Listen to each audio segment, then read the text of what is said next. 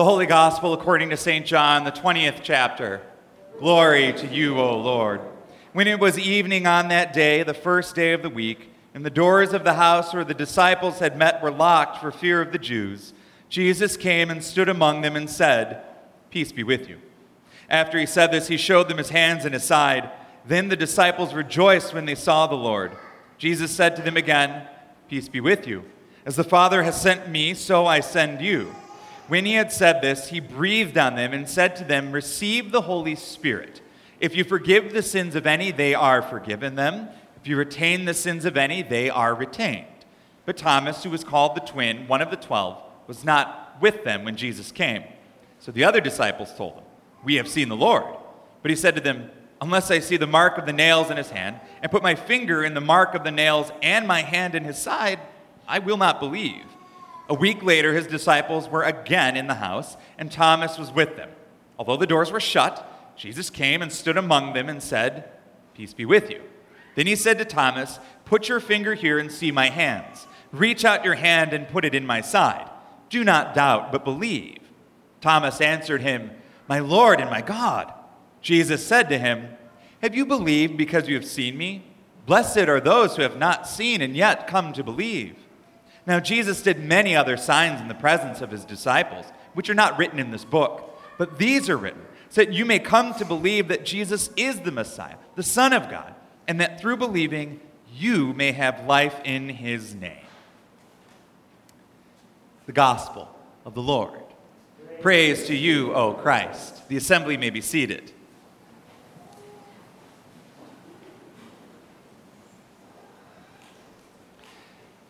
Grace to you and peace from he who is, and who was, and who is to come. Amen. Like it or not, we live in a world where reputations matter. Our reputations matter, and so what we do in this life can leave a lasting impact. Good or bad, what we do is oftentimes defining how it is that we will be remembered in the long term. Truthfully, for better or worse, sometimes it's a singular moment that stands out. It's that singular moment that defines us for the rest of our lives. Ask Aaron Burr how that feels, right? He's remembered for shooting Alexander Hamilton, but I've learned something, right? That he's an excellent singer as well, right? So at least he's got that going for him. Or ask Steve Bartman of 2003 Chicago Cubs championship-bound team that was, for better or worse, blamed on his one action, right? Which, again, we've all come to realize wasn't really his fault. Alex Gonzalez could have caught the ground ball, but I digress, right? The point is, we remember people sometimes, fair or not, for a singular event in their lives.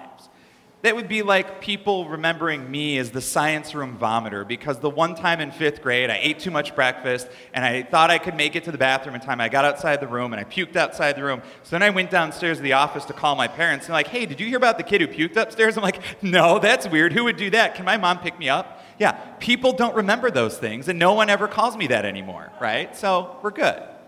You see, we sometimes are remembered by one thing.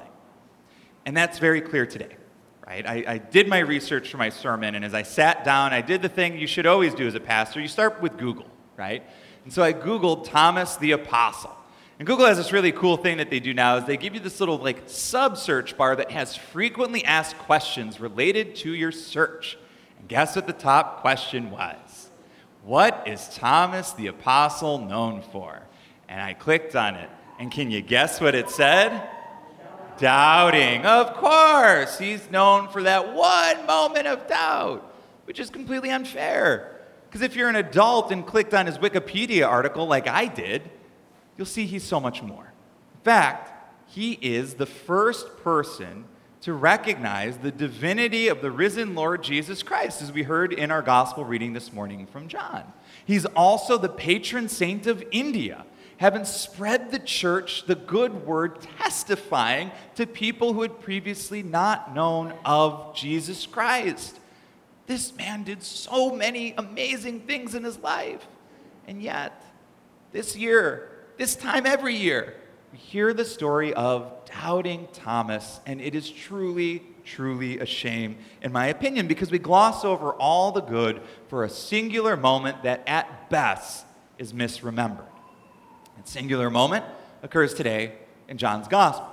In John's Gospel today, we have the Johannine Pentecost story, the moment where the Holy Spirit shows up on the scene, and who's not in our opening scene is Thomas, right?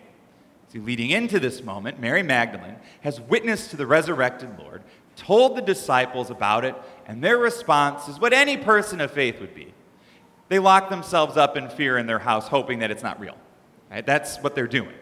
And it's them, the 10 of them. Thomas isn't with them. I like to think that Thomas has to go buy groceries for them. You know, that DoorDash wasn't delivering or whatever, so they had to kind of do it that way. So Thomas isn't there, and when Thomas isn't there, something amazing happens.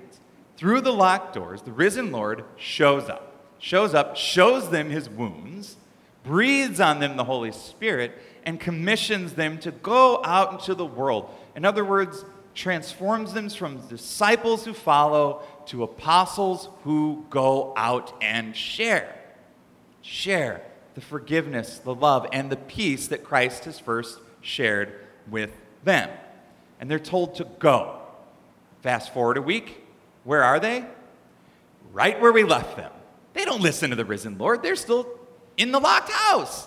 Only now, Thomas is back from all these. And so Thomas is back with them, right? And together they're sitting there, and Thomas has got a serious case of FOMO, right? The fear of missing out thing, right? Because what he missed out on was actually pretty amazing, right?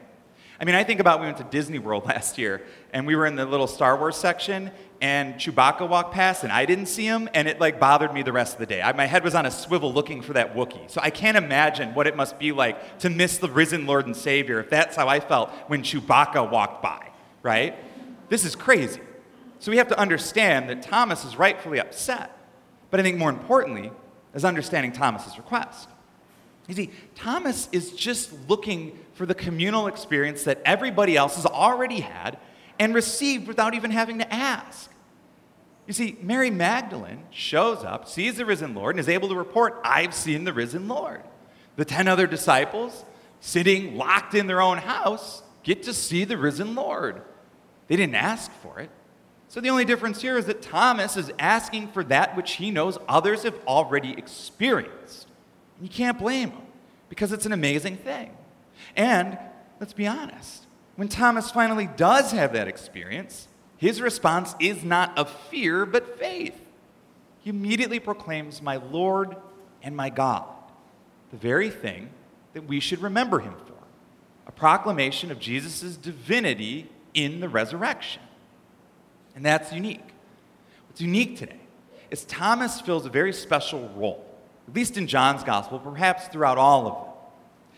Thomas, you see, is going to be one of the last people for whom seeing is believing, for whom seeing the risen Lord is the means by which he came to faith. And if it's with that in mind that we listen to Jesus' response, I think it paints a slightly different picture. Because Jesus' response to Thomas's immediate proclamation of faith and belief is, have you believed because you've seen me? Blessed are those who haven't seen me and yet come to believe. And I think Jesus is intentional when he says that. Because Jesus knows that as Thomas is sent as an apostle, that he's going to be tasked with helping people to believe without seeing. And so Jesus is pre-blessing those people. He's sending Thomas with the blessing for those others who will not have the same chance that he's had to come to belief by seeing the risen Lord in flesh and blood in front of them. The very thing that we have to work through. We don't get that experience. We have come to see without believing. But it doesn't mean that Christ isn't present here now. In fact, I would argue that Christ is very much here all around us if we're willing to engage the experience fully within this community which is the living, breathing body of Christ today. We hear this when we share the words of peace that we shared this morning, or when we sing hymns of praise to the risen Lord throughout this season of Easter. when we touch the waters of baptism, we experience the risen Lord. Or perhaps when we smell the oil that we're anointed with that cross on our forehead, the smells are what reminds us that we are sealed with the Holy Spirit, the very same Spirit that Christ breathes on his apostles here this morning. Or perhaps it's tasting. It's tasting the bread and the wine. Christ's body and blood broken and poured for us, that brings us to believe, to know that we are loved, and that we therefore are worthy of God's forgiveness regardless of what the world may throw at us. And maybe seeing is believing, but in a different way. Because you see, every week I see this community gather as the body of Christ. And what I think is awesome is that it's never the same. This body of Christ is unique each and every time we gather together. It is unique in how it's built. It's even unique in the wounds in which we bring with us as this body of Christ. And yet, as unique as this body is, as varied as it may be throughout the millennia, our mission is the same. Our mission is to go out into the world, to not be locked up in here, but go out and to share and proclaim that Christ is risen, to share and proclaim that we are forgiven and that so are others, to ensure that the world know that peace is God's plan for the world. Now, that being said, here at St. Paul, our understanding of that mission comes out in our mission statement, right? Loved by God, we grow, care, give, and share in Jesus' name. That's how we as modern-day apostles have interpreted the work that the original apostles were sent with. And that's wonderful. But it's also important that we recognize that even as we gather as a body of Christ, and even as we proclaim Christ as our Savior, as we do all of this stuff, that doubt will still dance with belief. It's part of life. We all will go through those moments where our doubts will creep in and make us challenge what we previously firmly and undoubtedly believed.